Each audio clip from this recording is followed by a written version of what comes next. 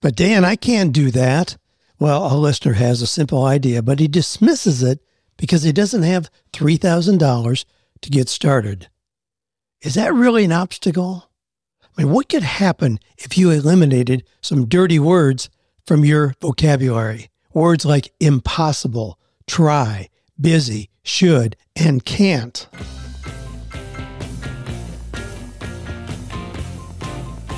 Do you love your work? Do you think it's possible? Well, you're about to find out. It's time for 48 Days to the Work You Love with Dan Miller on the 48 Days Online Radio Show.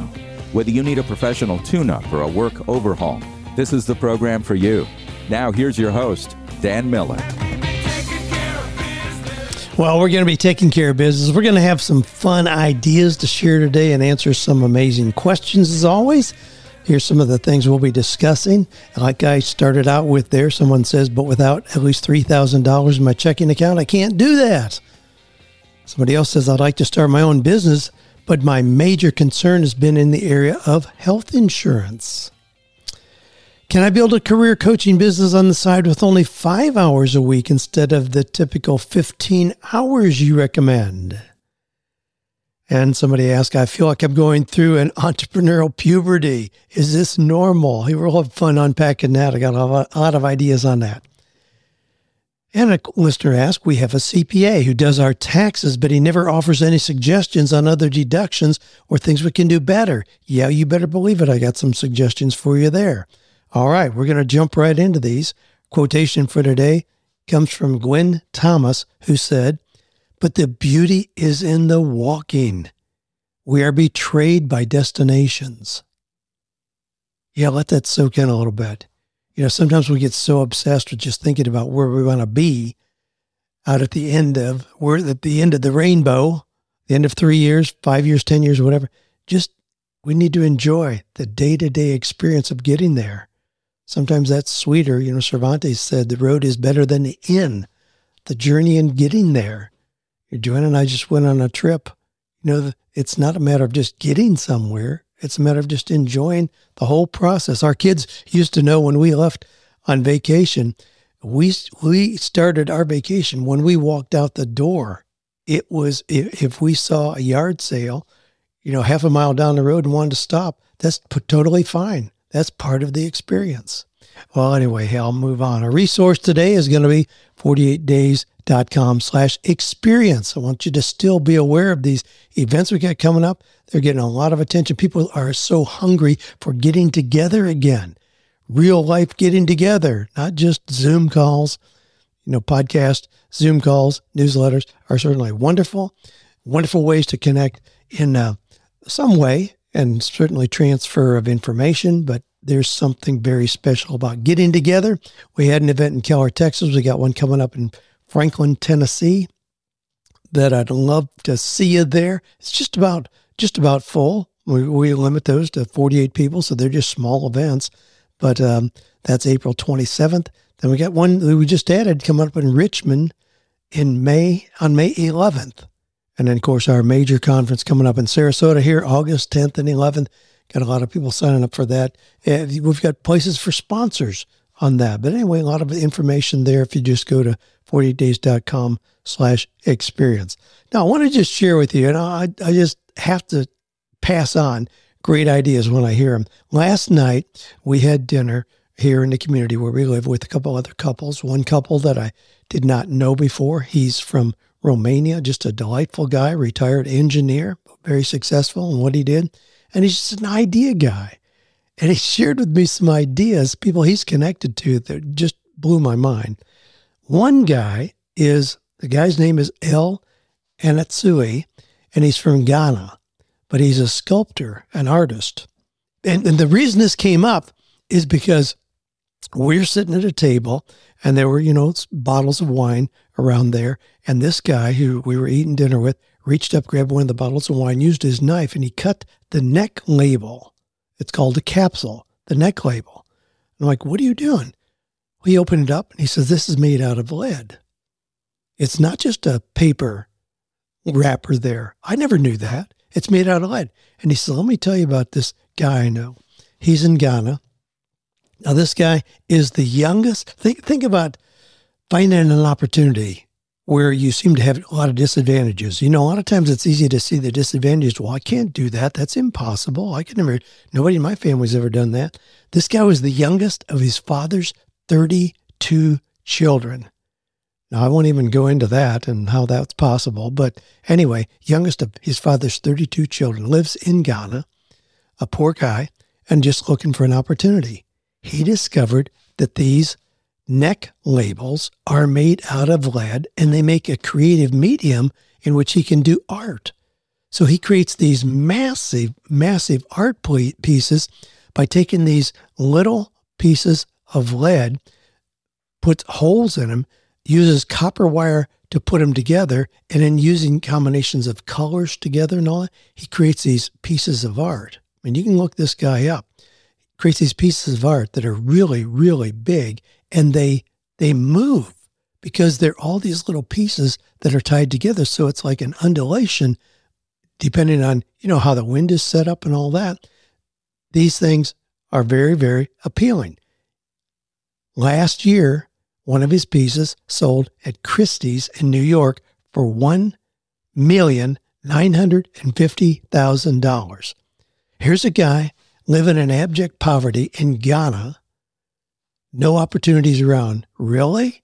Well, he just saw something, turned it into an opportunity. He employs local kids to help him with these big art pieces. He has a big warehouse that he works in, and he turns these out, and they're just amazing. But think about that. Something that would just be trash would normally just get thrown away, and he uses that as a medium to create art.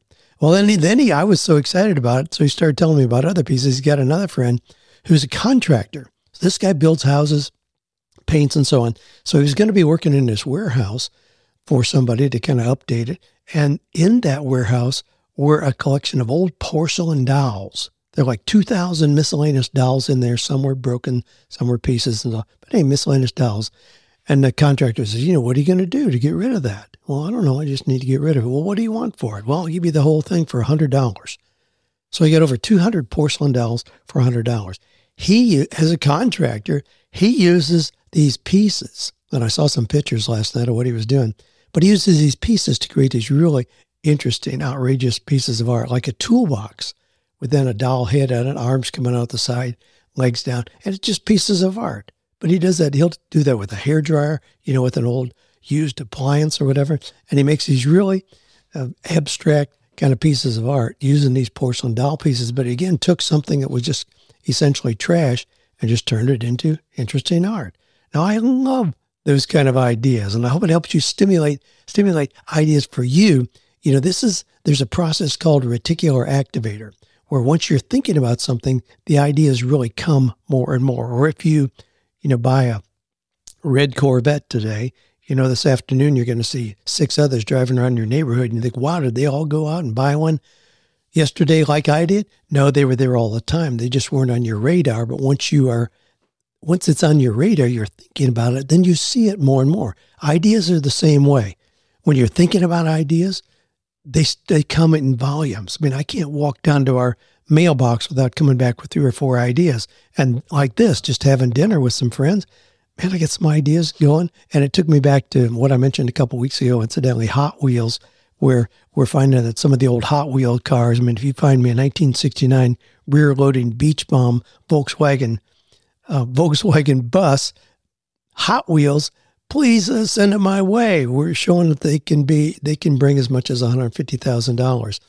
Now, I mentioned that incidentally, and thank you so much. I had several of you reach out with some really great tips about what to look for. I mean, I'm getting my education from you, the listeners, on that, as well as somebody reached out who has a friend who just passed away, and his widow realizes that he had a collection of over 3,000 Hot Wheels. So I'm on the hunt for possibly that or something like that to get a kickstart on my own collection. A lot of ideas out there, trust me, and I'll keep passing them along, but share them with me as well. I'll love to see these things that are being done, just creative ideas that people put legs on and do that we would never think of until somebody takes action on it. Well, you may be the one to take action on something. All right, I got a note from Jamie. Jamie actually sent me a note back in he mentioned that I had answered a previous question. The previous question was back in March, so now 6 years ago, where he said, if I work overtime, I'm neglecting my family. If I don't work overtime, I'm neglecting my employer, and I'm our only source of income. My current employer is an hour and 15 minutes away from my home. I'd like to get a job closer to home. But the jobs around here don't pay as much anyway. And he said, most people say, well, just don't worry about it. All things work together for those who love the Lord, or yeah, life sucks. What are you going to do? And so he said, then 6 years ago, I was wondering what advice you would give me. Now, I don't remember exactly, but I can know from reading the question what I would have told him. Nobody needs to drive an hour and 15 minutes away to get a job. Well, anyway, so I got an update. Here we are 6 years later. He says, I did leave my 1 hour and 15 minute commute, found a job closer to home. I also started a Shopify store, and my Instagram page now has 48,000 followers. Reading your book helped me change the direction of my life, and listening to your podcast keeps me staying positive. He said, I did take a hard look at how I was wired, remembered cutting out the Far Side comics out of the Sunday paper and covering the wall in my room as a kid. That's cool. Well, thanks for your update, Jamie. Congratulations on taking action. Man, I love these long-term connections with you, the listeners, where, yeah, somebody took action and dramatically changed your life. Love it. All right, Andy says, hey, Dan, I was listening to the show number 876 after your message, and I heard about you starting a vending machine business. Yeah, I've had multiples. I've actually wanted to do like you, same thing without junk food, but without at least $3,000 in my checking account, I can't do that. Jamie, don't say that. Don't ever end. I've got an idea, but I don't have the money to do that. That's never true. Great ideas always attract money. And what you're talking about, it's so simple to do something without having $3,000 or $1,000. You can do all kinds of things with the vending machines if you got a great idea. If you know what it is you want to do and really have a clear plan for that. Now, there are a lot of people who jump into vending. Vending is one of the biggest millionaire makers in America still. So it's great, and I love it. But don't just jump in it without having a clear plan, because you can't just, get some machines and then walk down to the local Walmart where they have a lot of traffic and think you're going to put a machine there. That's not going to happen. Obviously, they control those. So you aren't going to walk into a Wendy's or a McDonald's and put in a machine. That's not going to happen. So you have to be realistic about where do you have identified as a location where you're going to have a lot of foot traffic that you typically need for a vending machine. So if you really approach this as a business and know that in advance, then getting the machine is a minor detail. I mean, you don't have to have $3,000 to get a machine. I'm not sure what kind of machine you want to have, but you can rent, lease, buy, used. I mean, jump on eBay. You'll see vending machines on there, big, vending machines for candy bars and soft drinks and all that. There are machines for $200-$300 on there because other people tried it and didn't have success. Believe me, there are thousands of machines sitting in garages around the country where people bought them, got into it, thought it was going to be profitable, turned out not to be so. And their machines, getting machines are not your issue. Those are easy to get. But creating a clear plan from which you can identify locations, that is your unique challenge. What are you going to do to really identify unique locations? Now, I had machines in like health and fitness centers that I owned, where I then had a captive audience, of course, people who were coming in and out of the clubs all day. And so I owned the machines in doing that. Now, you're referring to probably my story about what I did back at 18, where I used some money that I had been given as a grant to go to Ohio State University, and I used it instead to buy some machines. Turned out to not be a good idea. I lost that money totally, but it helped me learn about vending, and that's how I approach any situation like that. It's never that I failed. We don't use that term around here at 48 days. We didn't fail. We didn't lose. There are only two options when you try something. Either you win or you learn. And in that case, I learned. And today we have a very, very successful vending business in the form of how we distribute our disc profiles. So again, those are not machines that we install, but essentially the details are exactly the same. We can have State Farm Insurance that has access to our disk profiles, they can restock their machine, so to speak, by buying another 100 reports at 2 a.m. tonight. Doesn't matter. It's all done online. They can do it without us having to attend it, without us having to back a truck up to a dock and drive across town. No, they can restock it. And the way that we sell those reports are essentially an electronic vending business. So yeah, there's a lot of ways to do that, but please just eliminate the thinking that you can't do it because you don't have a few bucks in the bank. You certainly can. You know, when our kids were little, we used to kid them, Daddy, I can't do this. Mommy, I can't do this. And we'd say, hey, are we Americans or are we Americans? Well, that's corny, I know, but we used to use that and just kind of embed in them the idea, don't say you can't do something, figure out how to do it. In the book, Rich Dad, Poor Dad, that's what Robert Kiyosaki talks about, where he'd go to his dad, I want to get new roller skates. Well, no, we can't do that, son. We don't have any money. Whereas the rich dad would say, okay, how are we going to do that? When my son Kevin came to me at 10 years old and said he wanted a new bicycle, we were used to getting bicycles, for $20, $25, and he wanted a new red line right when BMX racing was becoming really popular, and he wanted to race and thought he needed a new expensive bike. It was $400. I said, hey, that's fantastic. How are we going to get that? He said, well, you're going to go down to the bicycle shop and you can write a check. And, well, it's not the way it works in the Miller household, but how can you get that? What could you do to get that? And in that case, I'm sure I've told this story before, but in that case, I bought an old motorcycle from one of my car dealer friends. It was just a regular Honda motorcycle, nothing fancy, but it had been kind of abused. So Kevin at 10 years old, we worked on that for 6 weeks. We worked on that motorcycle every day. We cleaned and polished and painted, had things re-chromed, put new seat on it, did all the things that it needed, fixed it up, put it out in our front yard with a for sale sign on it. The first day we put it out there, a guy stopped and bought it.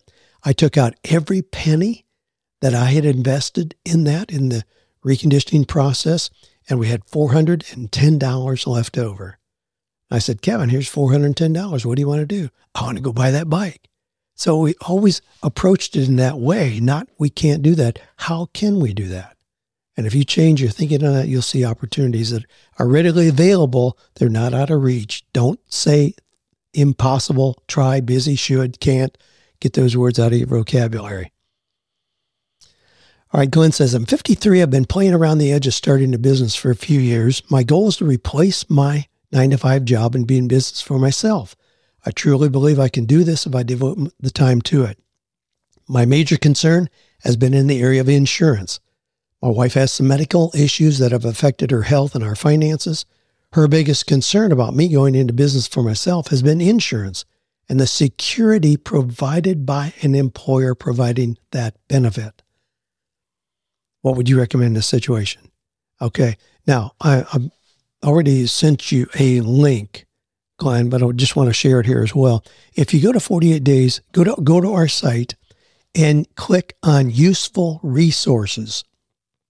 Under Useful Resources, you'll see a document titled Insurance Options for the Self-Employed. Insurance for Entrepreneurs, Insurance Options for the Self-Employed. And under that, you'll see a whole lot of information there. Now, here's the bottom line on this. For one thing, the fact that an employer is providing insurance today is no guarantee. There is no assurance. There's no safety and security in knowing that. Those things are changing daily. And you're very much at risk in thinking that you have an employer that's going to continue to provide insurance. Now, that may be true, and certainly we hope that in a lot of cases it will be true, but employers are trying to find ways to not have to provide that. And a lot of people today are freelancers. They're independent contractors. They get a 1099 at the end of the year, not a W-2. And so they don't have those kind of benefits. That's okay. Insurance companies are well aware of that. There are tons of insurance companies that are looking for people who are in business for themselves. Now, personally, think about it. If you were an insurance company, would you rather have somebody on your rolls who has that benefit provided by their employer? What is likely to happen? That person gets up in the morning, they got a scratchy throat. They what the heck? I'm not going to go into work today. No big deal. I'll just take a day off. I'll run by the doctor to make it official. And so they have to pick up the tab for that. As opposed to an entrepreneur, somebody who's self-employed, you get up in the morning, you got a scratchy throat. What are you going to do? You're going to jump in the game and do it anyway. You don't just find an excuse to not work when you're working for yourself. And so people who work for themselves tend to have far fewer visits to the doctors, far few medical issues. Frankly, insurance companies see us as a better risk. The other thing is, I find people that stay in jobs because they have insurance provided, that being the major reason they stay there. So let's say that you're making $70,000 a year and you stay in that job because you have insurance provided. What do you think you could make if you had a business of your own? I mean, I don't know what it is that you want to go into and do, but let's say that you know pretty clearly that you could create a $150,000 income if you went into business for yourself. Well, what's the difference between $70,000 and $150,000? That's $80,000. You think maybe you could get your own insurance for another $80,000 a year? Well, absolutely. I mean, what if it cost you $1,000 a month? What if it cost you $2,000 a month? You're still way better off to do that. So there are a lot of insurance programs out there that you can explore and get. Now, where you start, what I recommend you do to start with is go to the National Association for Self-Employed, NASE. That's one of the big organizations for self-employed people. Certainly, they've got all kinds of options for insurances that you can get there. The other one is National Federation of Independent Business, NFIB. I've done a lot of work with them over the years. Great organization, and you can check out there as well. Now, those are some of the big ones that are for self-employed people specifically. And then we know there are these sharing programs where people share expenses that are very, very popular for self-employed people. Things like MediShare, Samaritan Ministries International, Liberty Health Share, Christian Care Ministry. I mean, those are things, organizations, you can check those out and have entrance into those as well. If you need more information, you can check out our friends over at Dave Ramsey's organization. This is a real common issue for them as well. They've got a lot of resources on that, but don't let that be the reason that you don't start your own business. Surely that can be covered, even if there are pre-existing medical conditions and all that. They may have a waiting time, may have a 90-day waiting period or 6 months or whatever, but, address that by starting your business before you leave your current job. And so you cover the gap, but certainly don't let needing insurance be the reason that keeps you from moving from your 9 to 5 to your own business. Okay, Bill says, hey, Dan, I wanted to write and mention I'm currently a career coach working with adult leaders or adult learners at a community college. I do like the functions of what I do, helping with resumes, career assessment, exploring job options, giving career presentations. But my senior leader, not very organized, kind of a questionable environment, apparently. So he says, my questions are as follows. Would you advise to continue staying in my current role as a career coach in higher ed? I love the functions of what I'm doing, but I think these are valuable skills, and I think these are valuable skills to keep developing as I want to have a career coaching business full-time at some point in the future. This thought comes from an older episode where you shared a comment of younger individuals chasing the money and not necessarily staying in a position to learn and keep building skills. I'm comfortable staying to keep building skills even in spite of current leadership challenges. Number 2, can I build a career coaching business on the side with only 5 hours a week instead of the typical 15 hours that you recommend? Could I still be successful with 5 hours focused in the 4 areas that you mentioned? I want to build a side business as a career coach, but I'm in a full season right now. He says I want to move into this when I get into my 40s perhaps, but I'm in a full season right now with a full-time job in graduate school classes focused on adult education. I think developing a side business could be a good thing, allowing me to continue serving others, continue to be creative, generating extra income, and be a positive thing to keep developing the kind of life I want. Thanks for your insight and answering my questions. Well, thanks for your question here, Bill. No, I wouldn't recommend that you do what you're talking about. If we go back to, so we're talking about using 5 hours a week instead of 15. So if we use the same model where I say you should be learning 20% of the time, creating 33% of the time, earning 27% of the time, planning 20% of the time. That means with only 5 hours a week invested in your business, that would mean only 1 hour and 21 minutes for actual coaching where you would get paid. I don't think that's enough momentum to make it a real business. Now, here's what I would recommend that you do. Continue to do your long-term planning as you're obviously doing. Now, you imply that when you get in your 40s, so I assume that you're only in your 20s or your 30s, so you are young. There may be a lot of value, as you implied, in staying where you are to learn on somebody else's nickel, so to speak. There's a great value in learning in a situation that is much like what you want to create on your own. Sometimes people do burn the bridge too quickly there. But I don't think you ought to add anything to your already very full schedule. When you're working a full-time job and going to graduate school, you don't have enough margin to add something else. If you add something else beyond working full-time and going to graduate school, now you're going to add your own business in. Some other things in your life are going to start to suffer, be that your health, your relationships, your personal development. I mean, those other things that we talk about, something's going to suffer. You can't have that much time devoted to your work, school, and so on, and not have some of those other areas of your life suffer. I would encourage you to just see this as a productive season in your life, but see it as a season.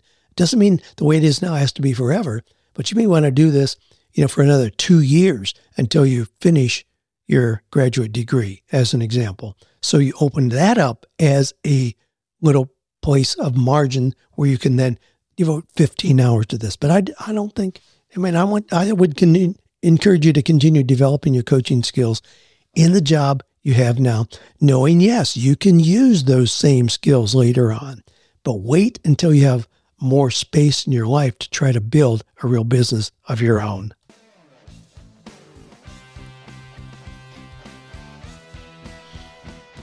Well, here we are. I'm glancing down through here.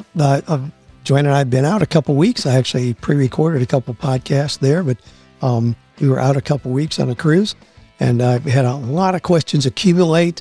Apologize for the delay. A lot of questions have accumulated here.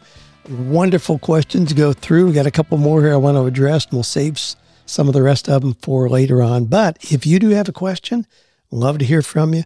I got a lot of suggestions back about what to title an early stage of life because of one of my podcasts, I think last week, where I talked about that, where I said I really need to add a stage from 10 to 20 years old because there's so much important that happens there. And a lot of you agreed with me and gave me some wonderful suggestions.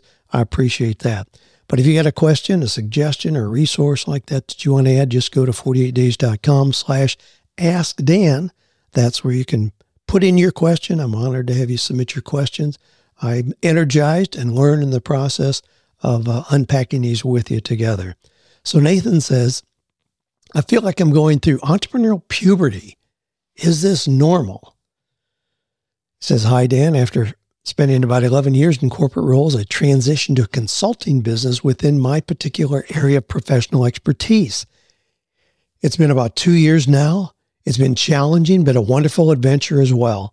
I estimate I've been able to earn about the same as the salary I left behind, and it looks like my business is poised for a growth spurt. However, something has begun to happen I wasn't quite prepared for. My identity as a business owner is starting to eclipse my identity as an expert in my particular skill set. Instead of looking in the mirror and seeing a skilled professional, I see an entrepreneur who just happens to have this particular specialty. What I really find exciting is thinking about the right mix of products and service lines that can grow my business. These opportunities are also expanding my identity as an investor. Instead of investing primarily in the S&P 500, I'm looking into real estate and private equity opportunities as my business has created new possibilities for me. And call me crazy, but I'm starting to think that in the near future, I will want to begin evaluating other businesses to determine whether I want to buy an equity stake in them. This is very exciting. But what will happen to the professional skills I worked so hard to build over all these years? Will they continue to grow as well, or will they be lost as my journey continues?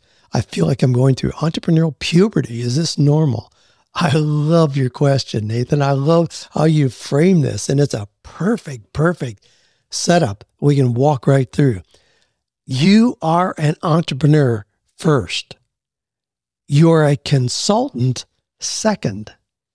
You are a leadership trainer third. Now, let me help you see how I just framed those. In 48 Days to the Work You Love, I distinguish between vocation, career, and job. Vocation being the big picture. The big picture.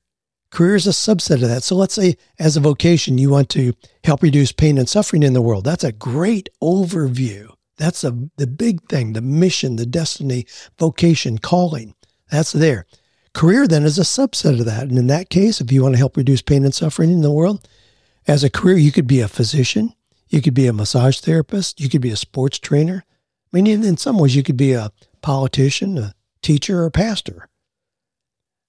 Then the smallest component is job. Job is, you happen to have a job as a sports trainer down at Gold's Gym on 2nd Avenue in Houston, and you need to be there on Monday morning at 8 o'clock. That's the very smallest daily application. But in the way that we frame that, if you change your job, you still can find thousands of other opportunities to reduce pain and suffering in the world. That's why when I work with physicians, attorneys, dentists, pastors, and people like that, we can change what they're doing in terms of the job and even how it looks to the outside world, but still go back to what was your original vocation? What was that big picture that was leading you in this direction? And we can validate that even if we come up with something different that they're doing daily. So in this case, you're an entrepreneur. That's the big picture. That's the vocation. Your career is that you are a consultant. Your job is that right now you're a leadership trainer. You're creating courses in that arena. There's that. So framing it like that, you can see the flexibility that you have in pivoting or in adding to or changing what you do daily. Now, in my experience, my coaching, my speaking, my writing books have provided a very good income. But the big moves forward financially for me have been in real estate and business investments. And yes, that feeling of seeing even more even while you're successful is very normal and a wonderful confirmation that you are indeed an entrepreneur. Now, as an entrepreneur, first, you're not confined to doing only one thing in what you do daily. So I would encourage you to see this unrest you have as a wonderful prompt to explore some new avenues. I mean, you'll no doubt, I'm totally confident that you'll be an entrepreneur 30 years from now. But it's highly likely you'll not be creating courses on leadership, and that's perfectly fine. So embrace this season of puberty and be confident that moving into adulthood is going to bring you some really exciting, new, and bigger picture opportunities. Wow, great question, Nathan. I thank you for submitting it as a great setup to help probably some other listeners as well see what they're doing in that framework. The big picture, and then a subset of that, what you're doing daily. What you're doing daily can change without changing the big picture at all, and you're well in place on that track. Incidentally, I know you've asked me about what we're doing with our Eagles Innovation Group that you hear me mention now and then. It's kind of the top line of how I'm connected with people at this point, where we invest together. We've invested in a couple businesses, have opportunities to do that. It's a really fun thing to do. We're investing in ways where we have not only a financial stake in the company, but we have opportunity to be actively involved in those companies. So we have I look at our member investors and select people to serve in those companies where they have active roles. We've got a couple going right now that are really, really fun. And you can check that out. Maybe you want to see about that. And if you want to see about that, it's not something that we have promoted on the front page of our site, but it is there. You can find it if you go to 48days.com/EIG. That's our hidden behind the scenes overview of our Eagles Innovation Group. And if some of you are at that point, like Nathan is, where you're looking at investing. You want to have investing in a real business, not just like buying stock in IBM or Apple, but much different. Investing in real businesses where you have an opportunity to play a part in the daily operations there. Hey, check it out. I'd be delighted to have a conversation with you. Okay, got a couple more here. Francis says, how do I get the most tax benefits for our small businesses? We have a CPA, CGMA, do our taxes, but he never offers any suggestions on other deductions or things we can do better. I doubt that we are perfect. I get the IRS publications. I can get the IRS publications to learn, but that takes time away from working the business. I'll do that if I need to, but not every small business owner would be willing to do that. So there should be some place to go for help. If not, maybe I need to offer that service. Now, I looked up, you've got a CPA/CGMA. I had to look up what that is. CGMA is the Chartered Global Management Accountant. That designation is the premier management accounting credential indicating you have advanced proficiency in finance, operations, strategy, and management. Okay, that sounds wonderful. You clearly have somebody who's just working the numbers. You know, I used to have a chiropractor up in Tennessee. His name is Greg. He's a really cool guy. And I'd go in to see him. Well, you know what most chiropractors are going to do? They just start moving your bones around. Not Greg. He says, hey, what brings you in today? Thinking, toxins, or trauma. That's it. And then he'd stop. What brings you in today? Thinking, toxins, or trauma. Hey, he talked to me about what's going on with my life and how that was then being evidenced in the condition of my body. You need a CPA who understands business, who cares about your business, and will help you find those extra deductions and create strategies to help you in the future. Don't stay with somebody you're not thrilled about. And just because he is a CPA doesn't mean that he will take the initiative on helping you look for deductions and come up with these strategies. But there are others who have the same designations, the same credentials, who will. So it's just like looking for any professional. If it's a chiropractor or a doctor or a dentist or an optometrist or whoever, ask your friends for recommendations. And that's what I did. We moved down here to Florida where I needed new contacts in all those areas. I asked everybody I talked to, got some wonderful recommendations that led to the connections that I have in place today. But ask your friends for recommendation, then interview 3 or 4, make a selection. I mean, don't continue with someone you're not thrilled with. Make a change. You can do it. There's somebody out there that is going to be perfect for you. All right. Hey, we're going to wrap it up there. Got a lot of questions here. Again, if you got questions, just go to 48days.com/askdan. Shoot it in there. Be happy to include that in an upcoming podcast episode. But thanks for listening. Thanks for sending in your questions. Hey, keep those creative ideas going. You know, I want to hear your ideas. What are you doing that's really out of the box thinking? I love these things that just seem to pop up where people really are using creativity and taking advantages of what they have available. If the resources are limited, that doesn't mean that your ideas or opportunities are limited. You just need to be more resourceful coming up with what it is that's going to work for you. So share this episode with 3 or 4 of your friends, maybe somebody who needs to hear something we talked about here today. Thanks for being known for your positivity.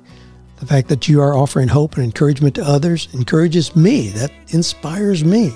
So, and I love the fact that in this journey together, you and I know together without a shadow of a doubt, we can find or create work and a life that is meaningful, purposeful, and profitable.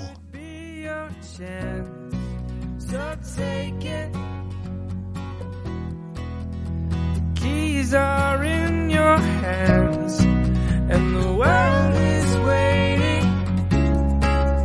It's a beautiful day. Don't let it go. It's gonna take your whole heart. It's gonna take all you've got to make the future you want, to change the future